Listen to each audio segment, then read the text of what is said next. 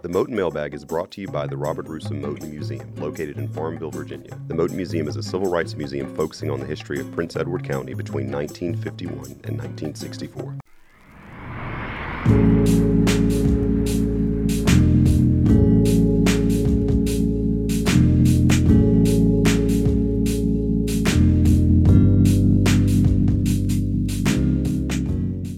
Welcome back to the Moton Mailbag. My name is Kanan Townsend, Director of Education and Public Programs.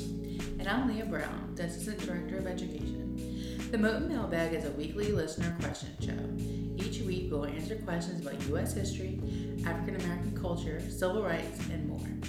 Feel free to submit your questions via Facebook, Twitter, and Instagram at Moton Museum, or you can email us at info@motonmuseum.org. Today we have the esteemed honor of having a very, very special guest with us here in the studio. The one, the only, our Managing Director, Cameron Patterson. Cameron! Whoop whoop! I am so happy to be here and excited to be a friend of the pod. Long-time listener, first-time caller. Cameron, Leah, how is life? I mean, COVID certainly is still very much a household term, although we might be in phase 2 by now, by the time this is released, of kind of reopening. But how is life? What things are you still having trouble finding in the store? So I was able to get some toilet paper. Nice. So I feel like the demand is starting to catch back up. Yep. So I ordered some from Walmart.com. And then shipped right to the house. It took a few days. But the only thing I'm not able to get still is cleaning supplies. Yep. Like Clorox, Lysol. Luckily, I still got some in my arsenal. But, it's really been tough for the museum as we look to reopen. Yeah, I've only been able to find bleach. And, bleach is fine, but, I don't want to use bleach on everything. No. But, that's all I can find. But 2 months ago I couldn't find that. So I think as it continues to progress, we'll gradually continue to start being able to find stuff again. But hand sanitizer, you'd think I was asking something in Russian because it was like, huh? What? No, they buy it off the truck. I'm like, okay, well, you can't even stock it. I've heard of some distilleries across Virginia that have utilized their resources to make hand sanitizer.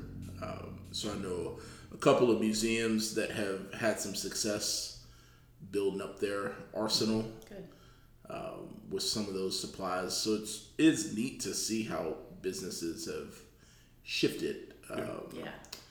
There's a business here in town called Yak Attack. They are known for making the paddle boats and kayaks. And they've been able to shift production to make some of the protective face masks. Cool. That's awesome. That they've supplied to the hospital and other health-based organizations.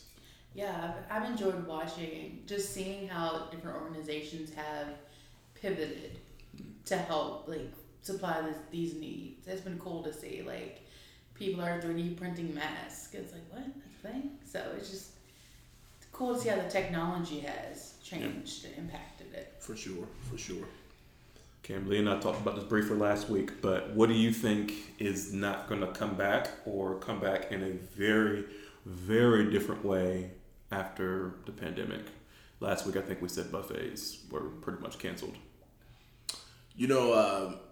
I did have the opportunity to get a haircut. Nice. Earlier this week. Jealous. And it's been neat to see how my barber has shifted his mindset as a result of all that's happening. So for him, appointments will become a thing moving forward, even as we hopefully move out of this at some point.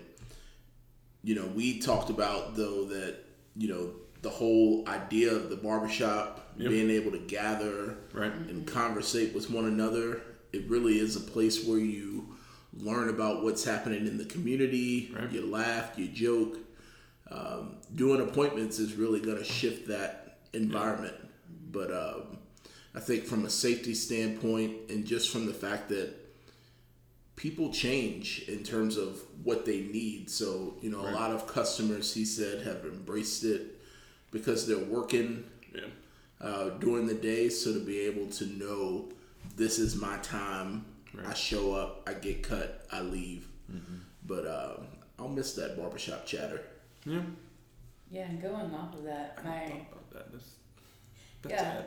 it's my hairdresser sent out a message. This is from my hairdresser at home, and it was just like, this is what we're doing. These are our protocols. No more than 6 people in the shop at once, including them. And I'm just like, so how am I going to know who? And it's like you have the regulars, and they come in and they have the banter. Yeah.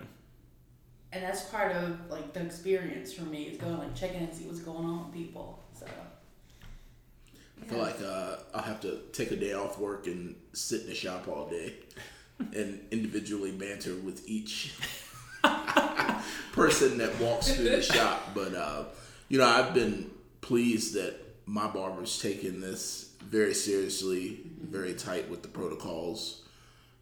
You know, there's no guarantee in anything that you do, but it just gives you comfort when you see folks taking it seriously. I dipped into Burger King the other day. I gave them a shout out because they're wearing their masks consistently. They're wearing their gloves consistently. So it's neat to see that we are finding ways to thrive and keep moving.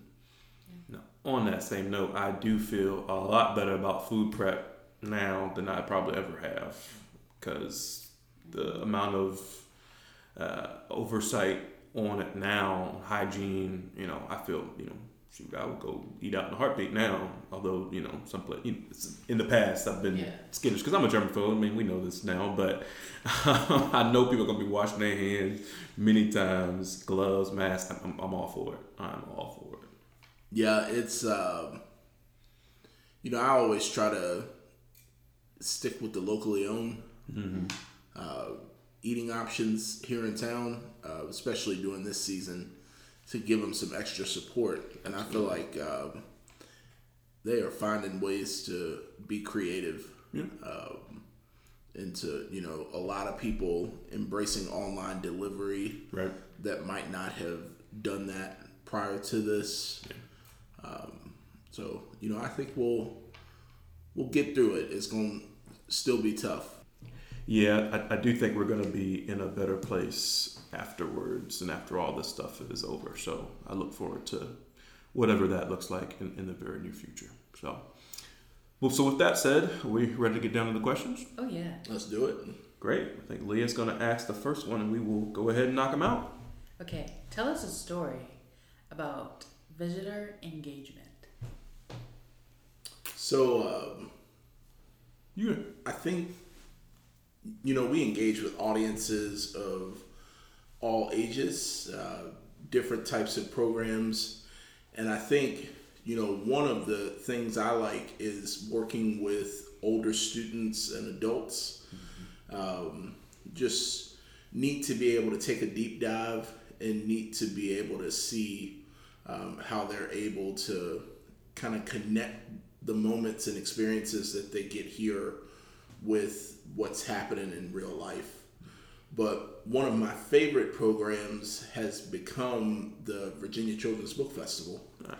So I love the Hip Hop and Children's Literature program that we've been able to partner on over the past couple of years. And so, you know, we are taking a book that has historic elements along with some hip hop elements in terms of lyrics and content merging together, and we're able to introduce that to students, and so the students have the opportunity to read a book. And it's been students here at Prince Edward County High School, and then they come into the museum and they have the opportunity to engage with the author, to engage with a hip hop group.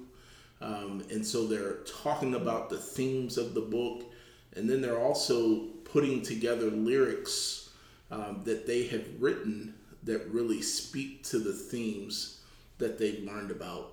Such a neat way to learn, such a neat way to engage, and really a great experience for students that they might not have gotten otherwise. So that's been a favorite moment for me over the past couple of years, and it's something that we will look to continue for sure. Yeah, that is one of my favorite partnerships for sure with the VCBF, and just the number of, and that's something else that will be probably different here in this fall, but certainly we'll do our best to try to make sure that experience is still significant and meaningful for those students. But yeah, check out their music video. You should just be able to Google it and find it, but you can find that music video that they made from last year's book festival.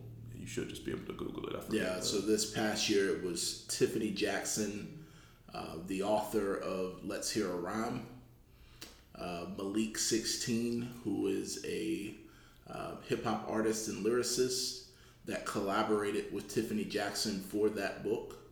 And then we had a special guest, the Lady of Rage. Oh, yeah. She is a resident of Farmville, Virginia. And so the students were very excited to have someone in their backyard that they look up to, have respect for. So it was a really special moment.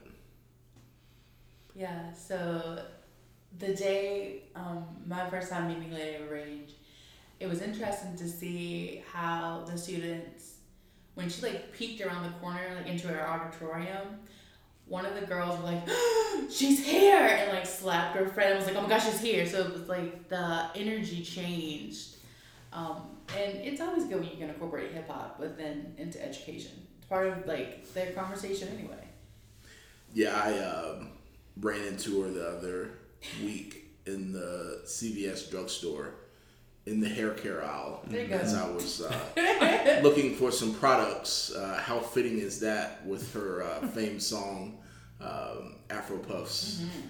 So it's neat. It's one of those things where you are like, hi, all nervously meeting someone that just kind of, you've seen them on television, you've heard their music, but they're a real live human being living right in your backyard.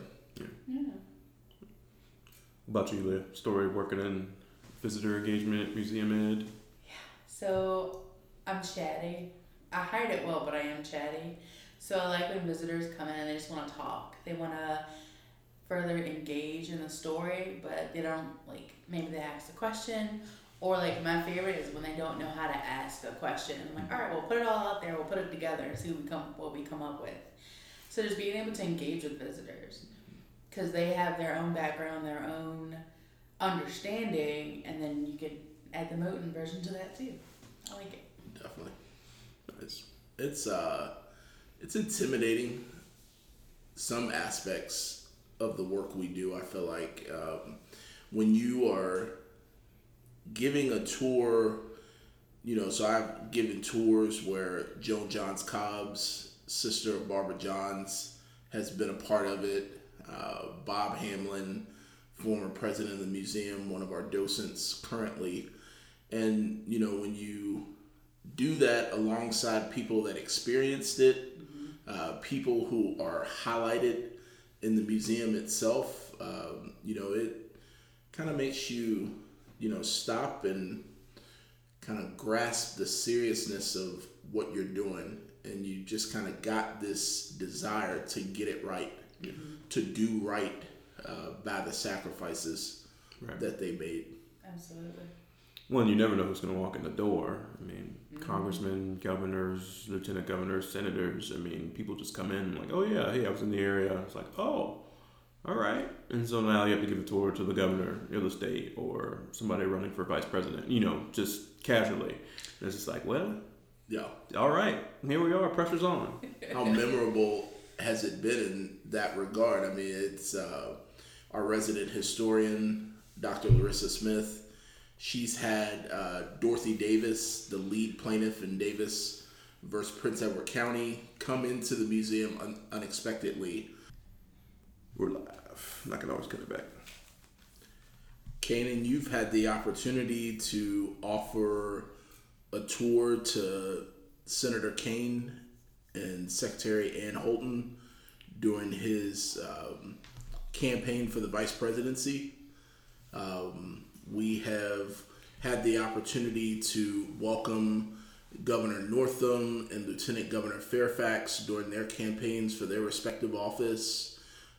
Ed Gillespie, who campaigned for the governorship during the 2017.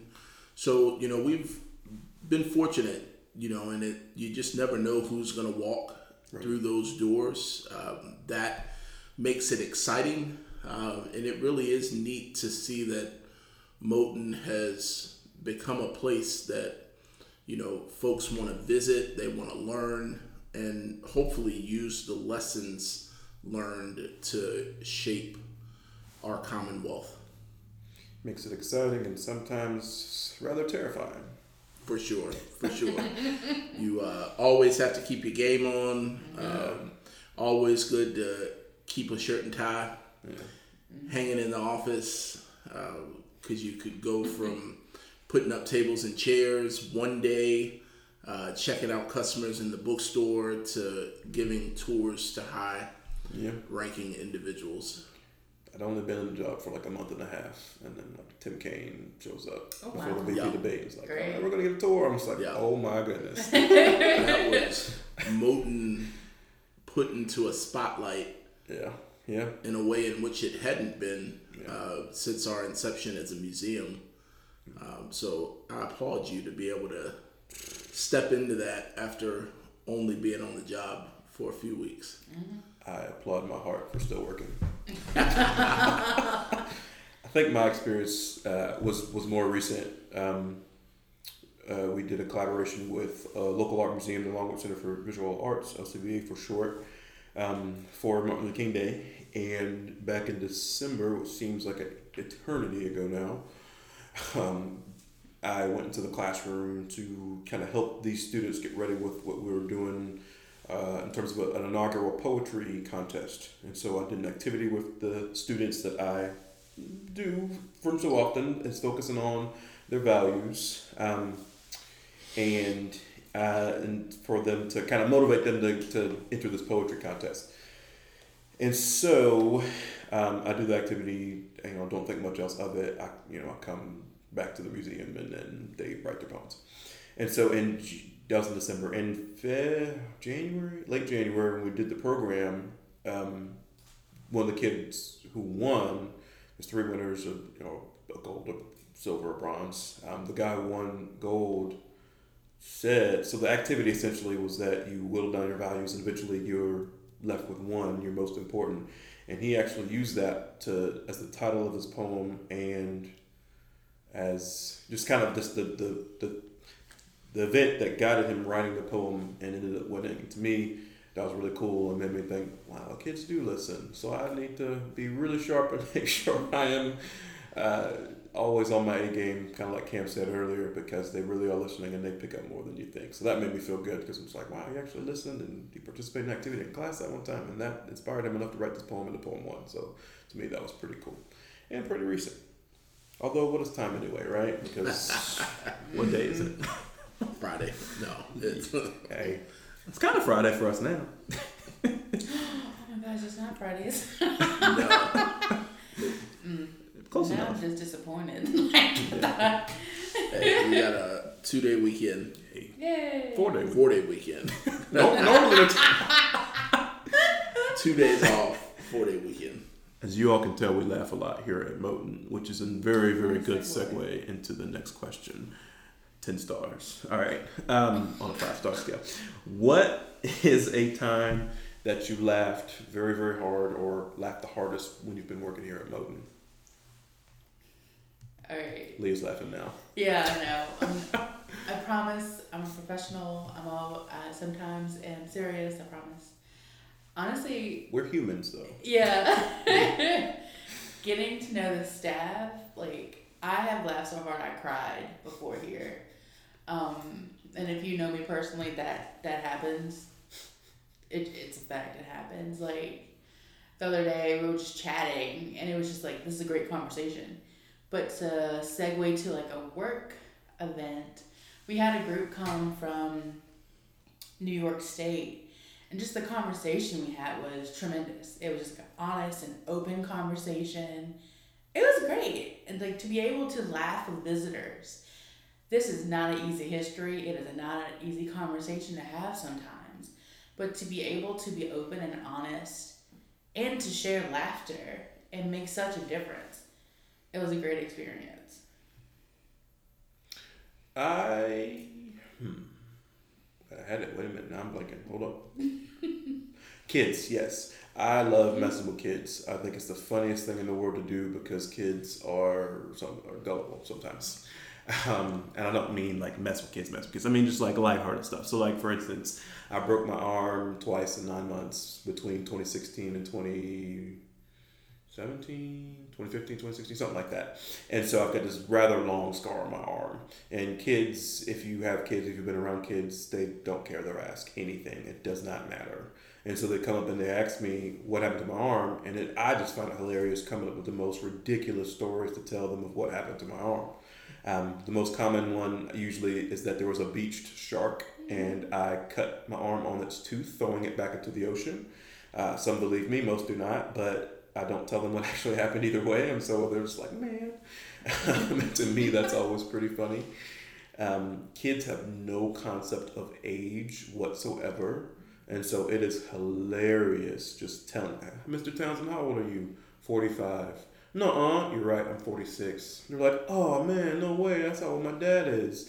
My mom's 100. You know, like they'll just be like, no concept of age whatsoever. Like our docents or volunteers will be with us. They'll ask, how old are you, Mr. Such and such and so and so? He'll be like, I'm 50. You know, how old do you think I am? And they're like, 50? And they're like, thanks. You know, because they are into their 80s probably. So just playing little jokes on kids, and most of them are good sports about it. And the older ones, I might tell what actually happened. But it's pretty funny just kind of messing with them a little bit because they ask everything. Like, does anybody have any questions? Hands up. That don't have to deal with going to the bathroom. Hands back down. Like, it's like, the kids are funny. I love kids. I love the kids who come to the museum. What about you, Cam? I got two moments. So typically in a museum, you become mortified when kids want to touch things and, horseplay in the galleries. But, I bust out laughing. I was in Gallery 3. I was rounding the corner with the portrait of the Supreme Court, and I see this kid climbing on the Supreme Court columns that we have. And the teacher's with me, and the teacher says to the kid, get off of there. And I couldn't help but to laugh. Like, it's just one of them things where after a long day of giving tours to multiple school groups, it was just a laugh that was probably needed by myself and those around me that joined in. So I don't condone climbing on museum property, but in that moment, I couldn't help but laugh. Also, the thing about kids not knowing age, I had a kid one time. I was presenting with our docent, Mr. Bob Hamlin, and he was telling his experience about the school closings. And after he was done, a kid raises his hand and asks me if I was locked out of schools. Oh, baby. And I'm like, nope. 32 years of age. I graduated in 2005. But I'm a little mad that you think I'm an old man. So, in hindsight, I guess this isn't super silly of a question, but I have had a lot of kids ask me, "How about do I know Barbara Johns?" Yes. Oh yeah, a lot of those. And one or two interesting souls asked me, "Did I go to school with Barbara?" And I was like, "It don't work." Now the knowing Barbara Johns, that one's because a lot of folks don't realize. Right. when she passed away, Right. And the fact that we do know her siblings and have interacted with her children. Right. But yeah, there's never a dull moment. I'm very fortunate, in this job. At least a couple of times a day, you're gonna laugh about something, whether it's something weird and crazy that we've done, being in the office with one another, or something that you saw or heard being with a visitor. Makes for a good day. I just thought of this as we were talking about visitors, and of course people want to come and take pictures because that's the thing people do. If you didn't take a picture, it didn't happen, right? And so I always think it's hilarious for me, because we work in a civil rights museum, when they ask me to take a picture for them. You know how, like, when people say count to three, say cheese or pickle or whatever they say, or make a silly face or something like that, right?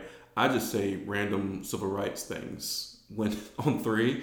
I'm like, 1, 2, 3, say separate but equal. And then they're just always like, what? And then they're like laughing because I just said something so like outlandish compared to what they normally take pictures with.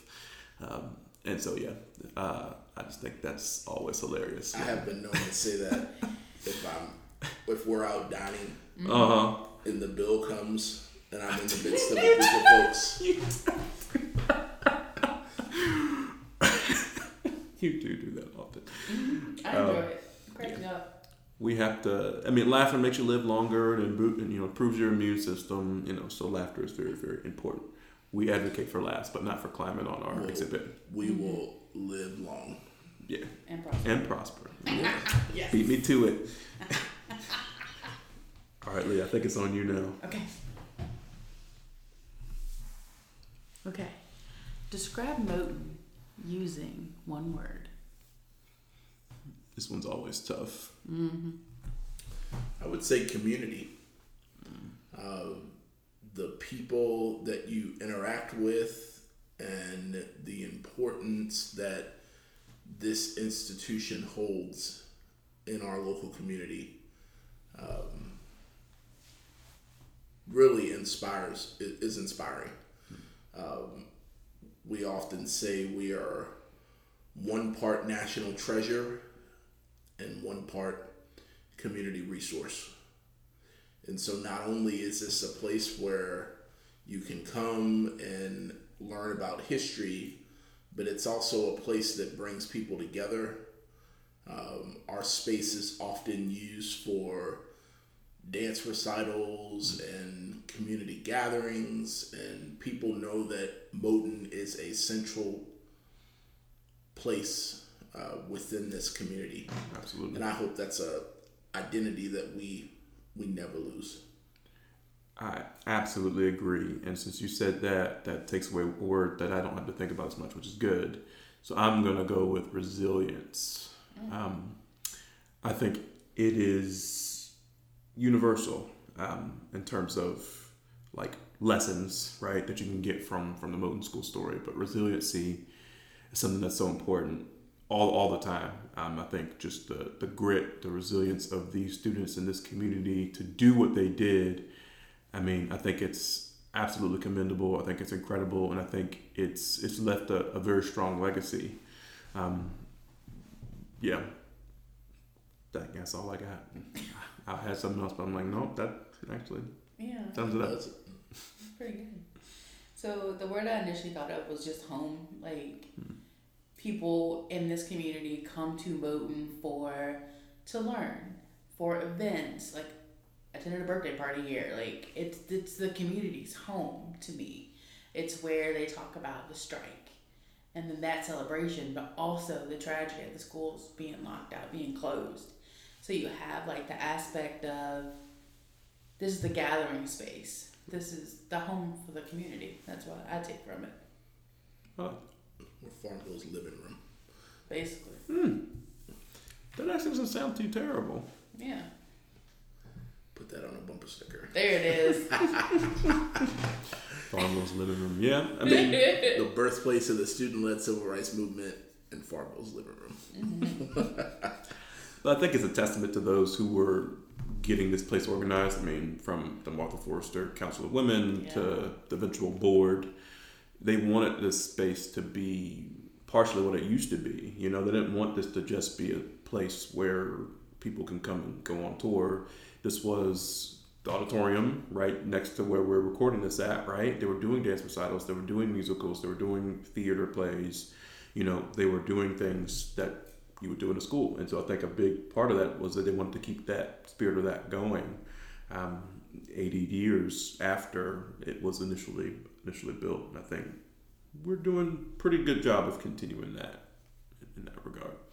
Although sometimes it results in our curtains getting torn and things like that. But that's okay, you know, because we're we're flexible and we have insurance. Yes, insurance is a There it is.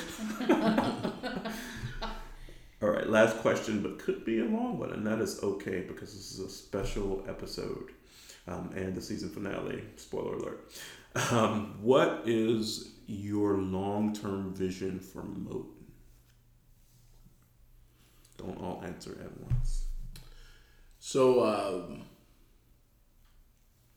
you know, our mission has been pretty much set in stone since our inception as a place that interprets and preserves and promotes the civil rights history of Prince Edward County. Mm-hmm. But I think it's that piece that we added to our mission a couple of years ago that talks about Moten being a place that advances dialogue of importance. And I think that, you know, in the times in which we live, when our country and communities across the country have become fractured, you know, I think Moten can be and should be a place where we, you know, talk about, you know, ideas related to citizenship and how to be civically engaged. And, you know, I think we've got some lessons in terms of the students that make that possible. Good when you are. I also want to see Moten be a place that engages the next generation in these conversations, in terms of learning about history, in terms of using that history to advance and better their communities. And that's why I'm excited for the museum to partner with a new initiative called Made by Us.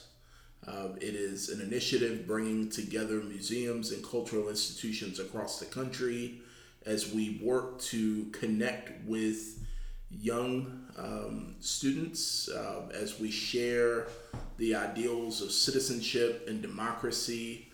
And I'm really excited because I really do believe that Moten speaks to that in a powerful way. This story is about young folks using the tools of a constitutional democracy to bring about change. They did it through the court system. And so I'm excited that we can help to promote what it means to be a good citizen and be civically engaged. Good. My vision for Moten is for it to be a civil rights center, for it to be a place where students come to engage with what previous student activism has looked like, how it could be applied to their own experience, because things are happening in their community, to kind of give them the tools to help them to be activists, to be comfortable saying something, but also like the reality check, there are consequences too. So to provide resources for those students, it's a goal. Awesome. My answer can be summed up in 4 words. I want a movie, not a documentary. I want a feature film, the Hidden Figures treatment. You don't really need somebody to write this big, long, fancy script because the story itself is already compelling enough. Call Steven Spielberg, call M. Night Shyamalan, call Jordan Peele. I don't care if it's a horror movie. I want a movie, a feature film, the Hidden Figures treatment, so that way I just feel like that's the easiest way to expose the story to the masses, and I think what we would reap from that would be bigger than almost anything else, just because the availability. Even if it's like a Netflix movie or whatever, it's like a feature film about the Moton School story. Heck, you can call it the Moton School story. Done. TM, right? Like, and then ditto what Leah and Cam said. But for me, I think if we could get a movie, that would put us on an absolutely unreal next level, I think. So yeah, so that is a wrap for this episode, it seems like. Thanks again to Cameron for joining us for the season finale. It's a little bit different than we initially intended, but we decided that a season format will work best. So the first season, this one, will have 10 episodes, and then we'll hope to start recording a season 2, hopefully somewhere in the fall. So with that being said, next episode of the Moton Mailbag will be next season, hopefully here in the fall. You can find us wherever podcasts are found: Apple Podcasts, Spotify, Anchor.com, Google Play Store. Just look up the Moton Mailbag. Keep sending us your questions, please. All of our social media platforms, or email us at info@motonmuseum.org. I've been Kanan. She's been Leah. Thank you so much for making this podcast great. Bye. Thank you for listening.